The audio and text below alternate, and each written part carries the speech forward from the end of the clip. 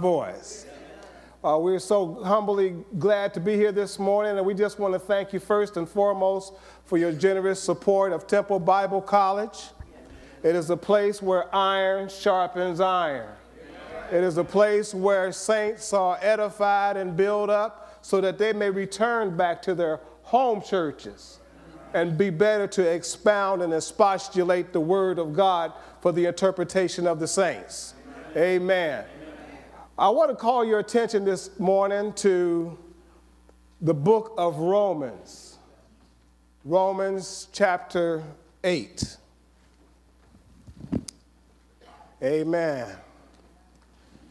And we want to look at Romans chapter 8 this morning, and we want to encourage the mothers this morning because motherhood is not easy. We're living in a time where children are going astray. No parental guidance. Mothers are those that come home and nurture the family and have to work at the same time and have to deal with the pressures of life as well. And we want to encourage mothers and all saints in this message this morning. As we look at Romans 8, I would like to call your attention to verse number 28. Yes, sir.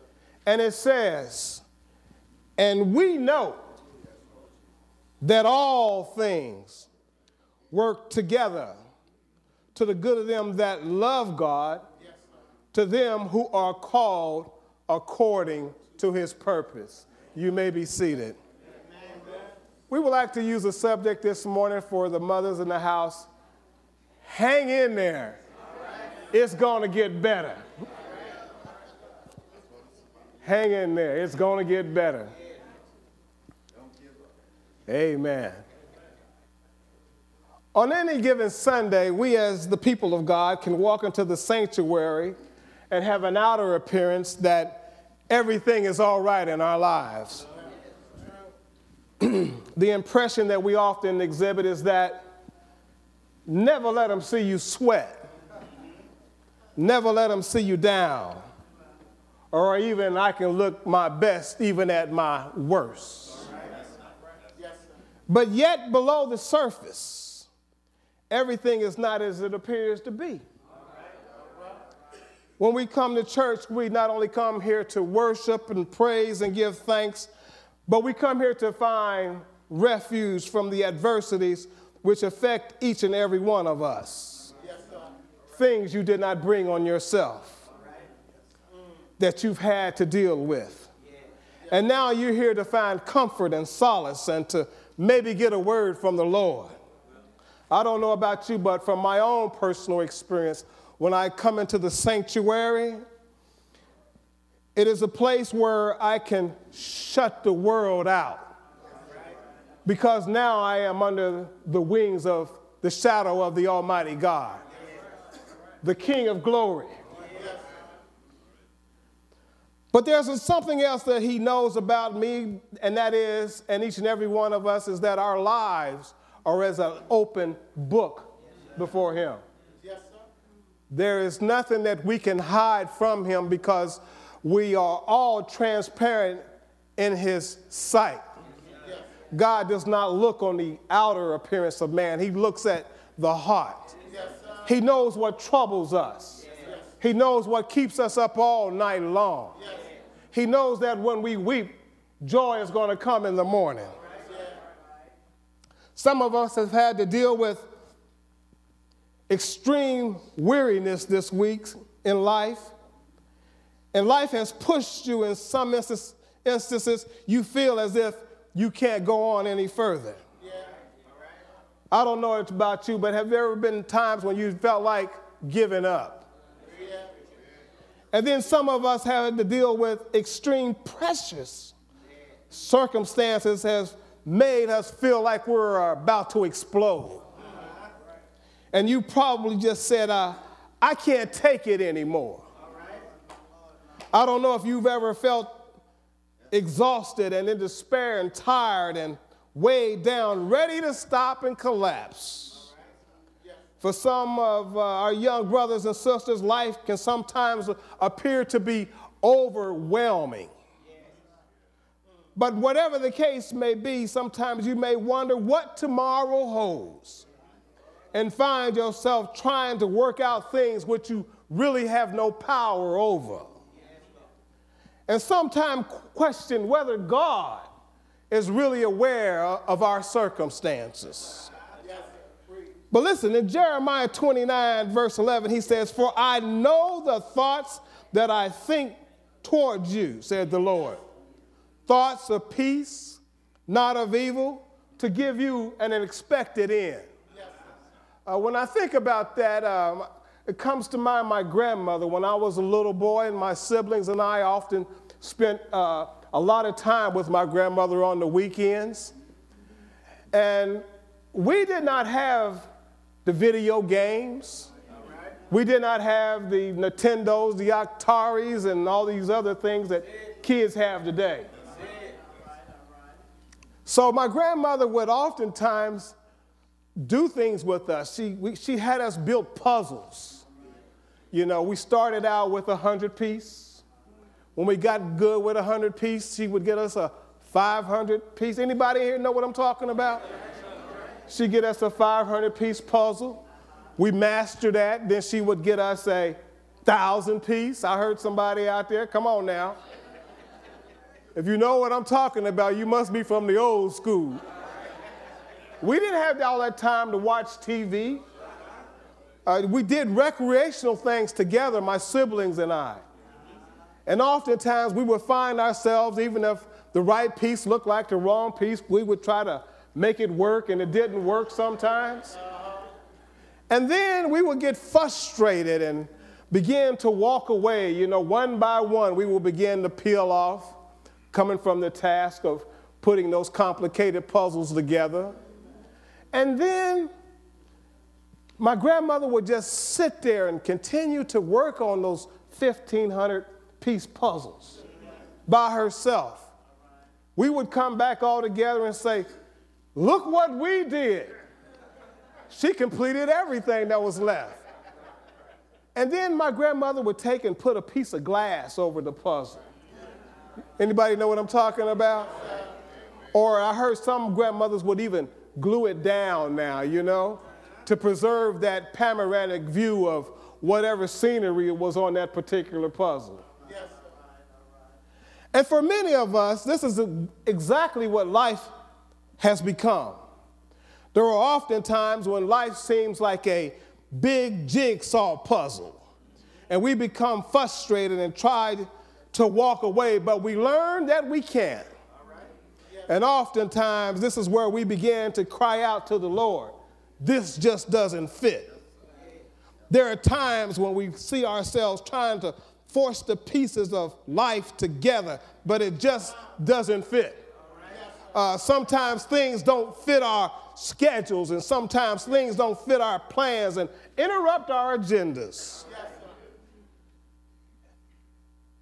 The pieces just don't fit.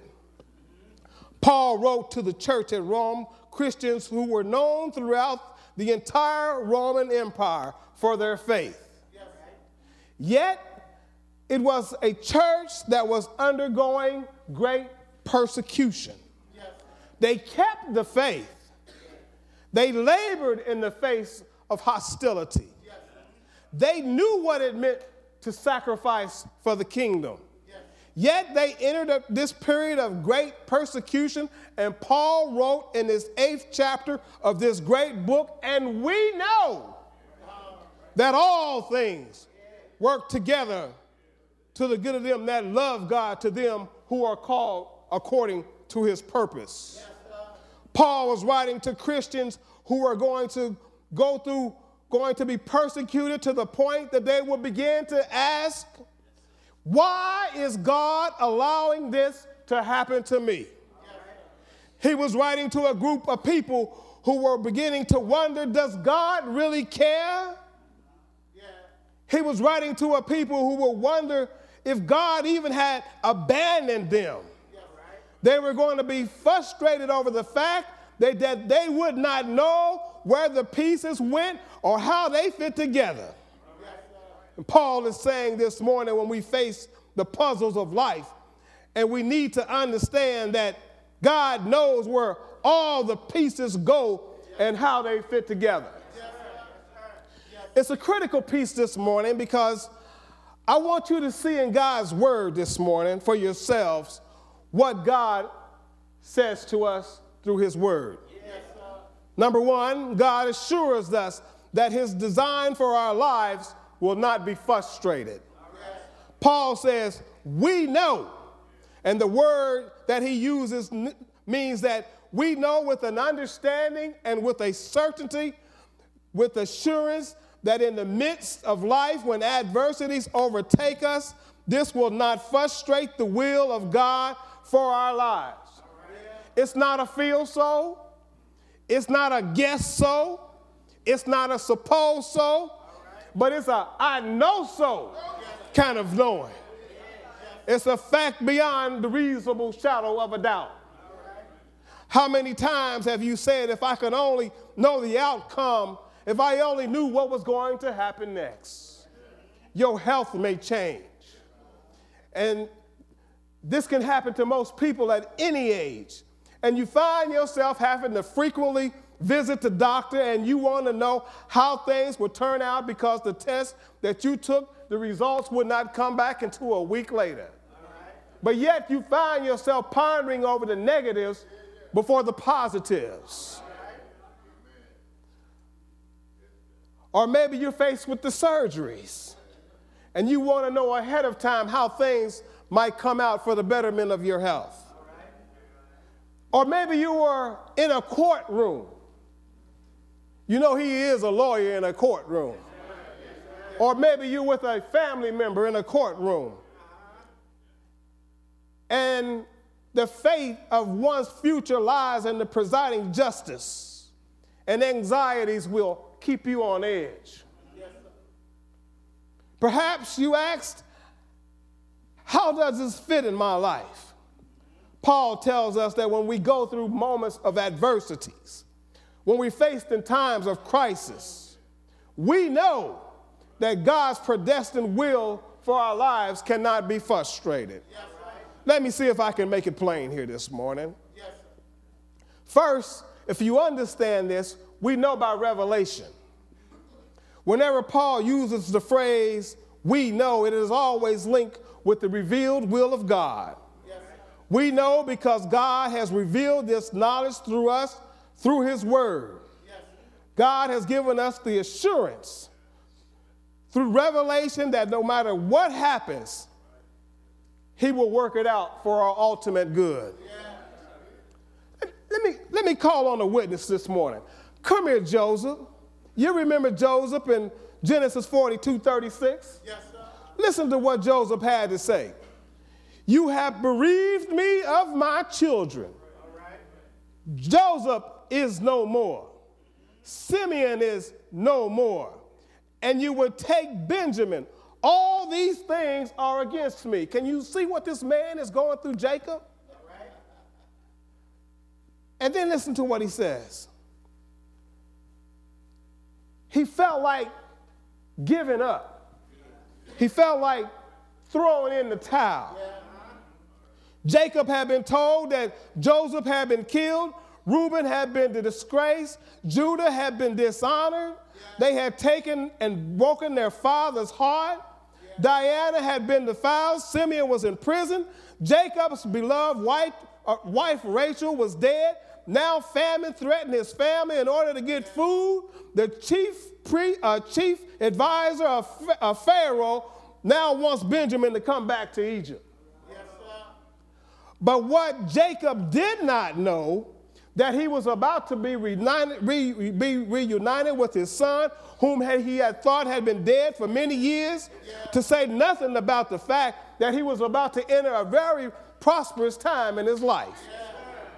But listen to what his son said to his brothers. What you meant for evil, God meant it for good. We know that no matter how bad things may be, no matter how life seems to fall apart, no matter how puzzling it may be, nothing will frustrate the will of God for our lives. Look at Israel for a minute. Look at Israel for a minute. No one had a brighter future than these Hebrews. No one had more promises than they did. But yet they became the biggest failures in human history. Wait a minute, preacher. They refused to enter the promised land. They begged for a king rather than to depend on God's lordship. The kingdom split. They fell into idolatrous worship. The northern kingdom was taken into captivity, never to return. The southern kingdom was invaded, but a remnant eventually will return to their homeland. The Old Testament closed, and there was no word from God for 400 years. But yet, out of the failures, the disappointments, the mistakes, and the fullness of time, God sent forth his son, born of a woman, to fulfill what the prophets had declared, that he would come as the Messiah. So from Revelation, we know no matter what happens, it will not frustrate, alter, or change God's ultimate will for our lives. Second, we know by limitation. Paul places emphasis on limitations. And this is the second way that we can know that nothing will frustrate God's plans for our lives. And the limitation is that this is only for those who love the Lord. It is only for those who love the Lord. The apostle makes it clear that God works all things together of the good of them that love the Lord. You see, many are called, but few are chosen. And the chosen ones have to respond to the call. Now, for those who respond to the call and are chosen, he says, all things work together to the good of them that love God and are called according to his purpose, which means there is nothing in your destiny that can keep you from where God wants you to be. Excuse me, let me get a shout right here. Yes! I feel something happening here. It's a critical piece because I want you to know and understand that I am chosen. And being chosen is something that happens in our lives every day. And that is, we seek to be chosen. We seek to be chosen in relationships, man and woman. We seek to be chosen when it comes to getting a job. No matter how many applicants there are, we seek to be chosen. We seek to be chosen when it comes to being promoted and getting a raise. And we do a lot of stuff in order to get somebody to choose us. Well, isn't it wonderful to know that we were chosen in him before the foundation of the world? Which means that before I got here, I was already slated, preordained to walk in the path that God has prescribed. And since God chose me, there is no devil in hell that can unchoose what God has chosen.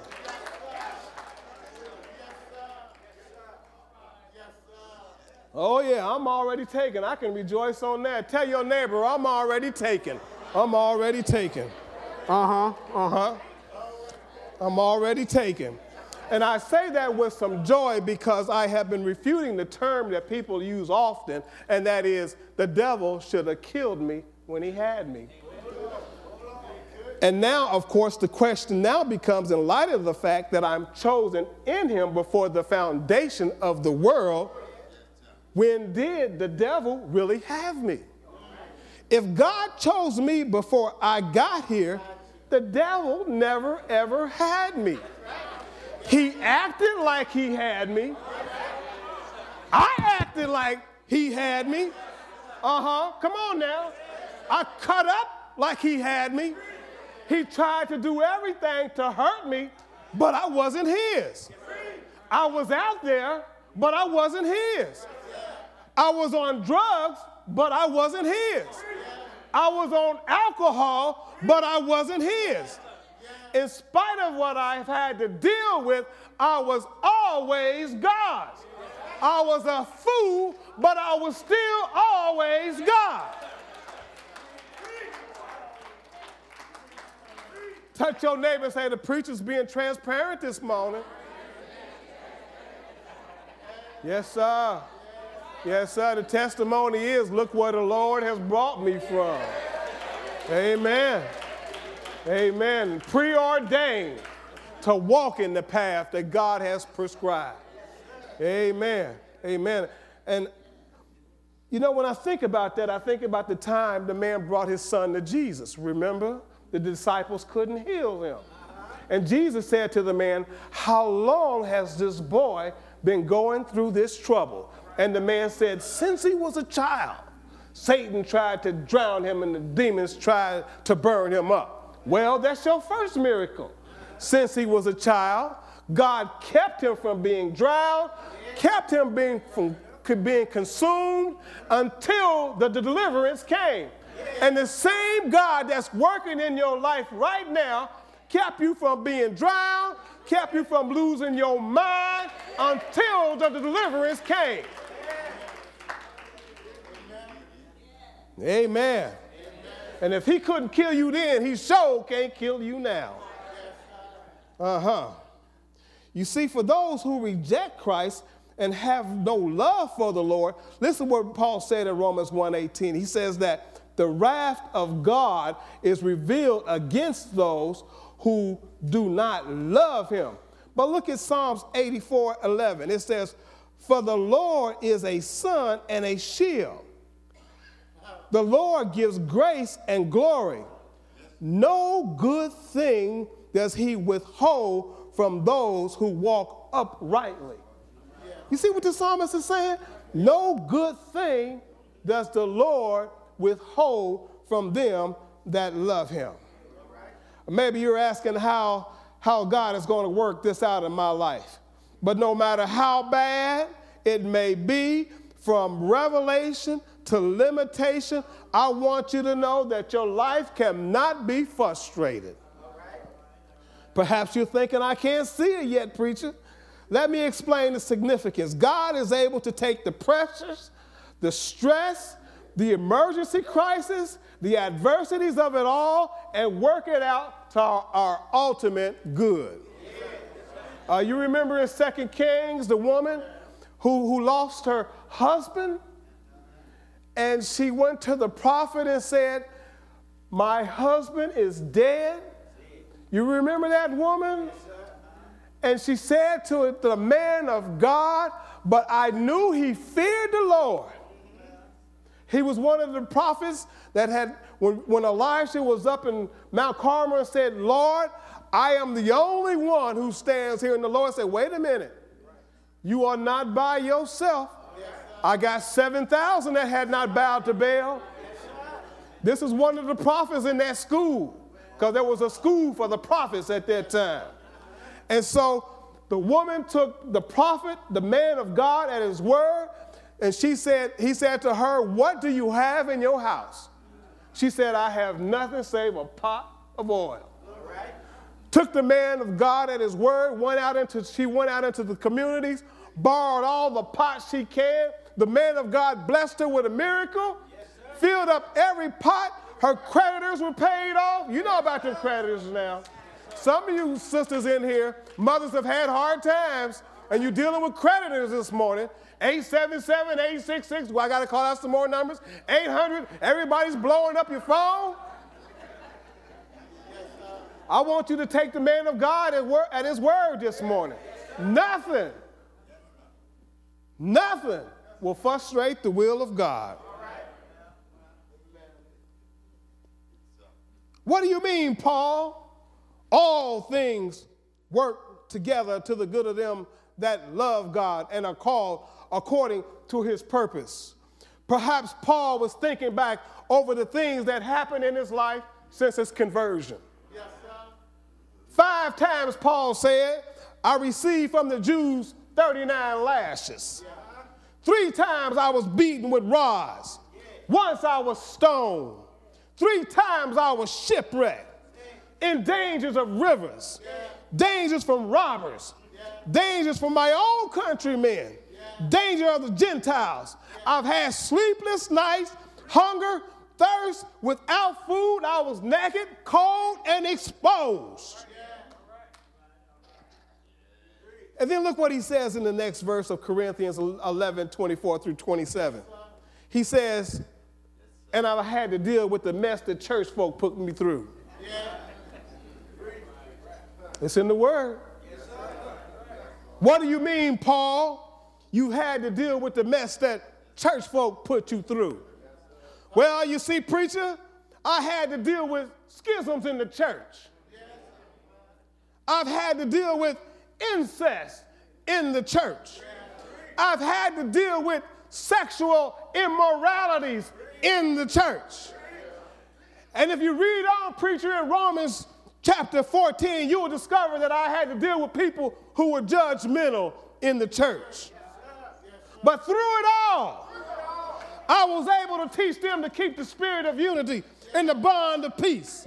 Through it all, I was able to teach them to be not conformed to this world, but be ye transformed by the renewing of your mind, which is the good and perfect will of God.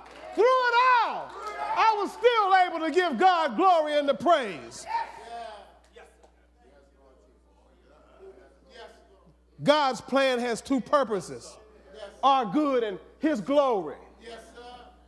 If he can't get any glory out of your life, then you need to reassess, why are you holding back on him?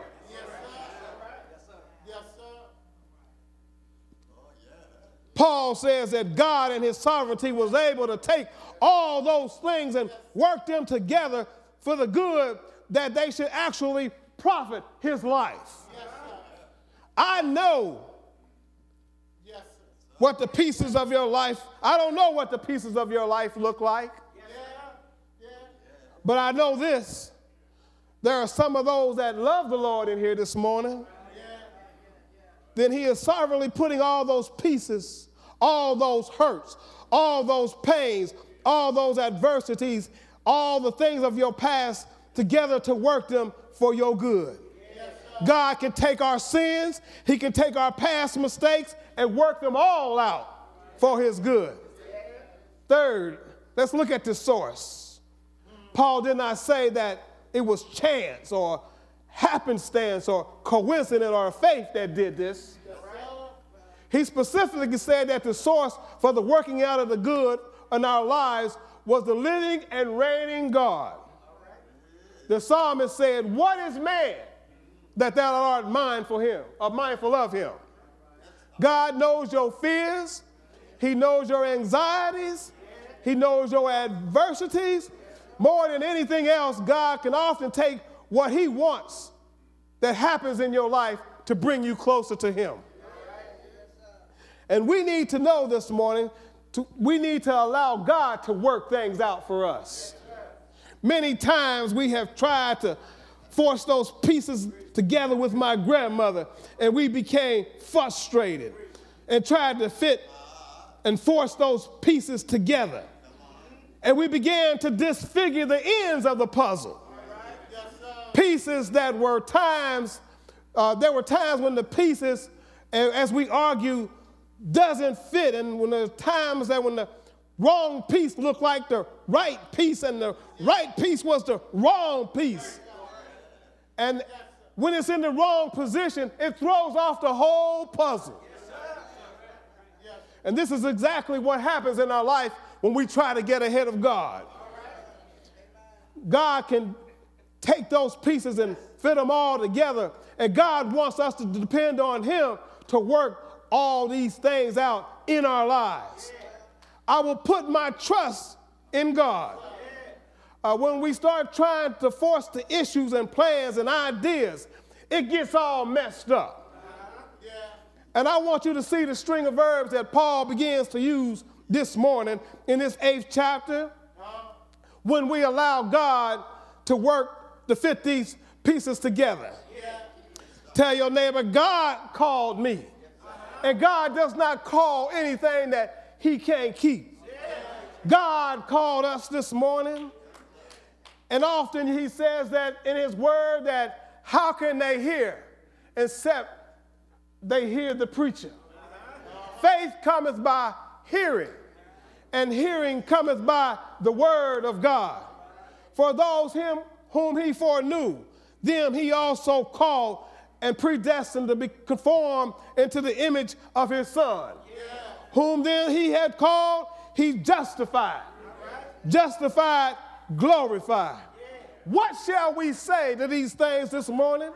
That if God be for us, who can be against us? What shall separate us from the love of God this morning? Shall tribulation, shall distress, shall persecution, famine, nakedness, peril, or sword? Nothing is able to separate us from the love of God this morning. My sisters, hang in there.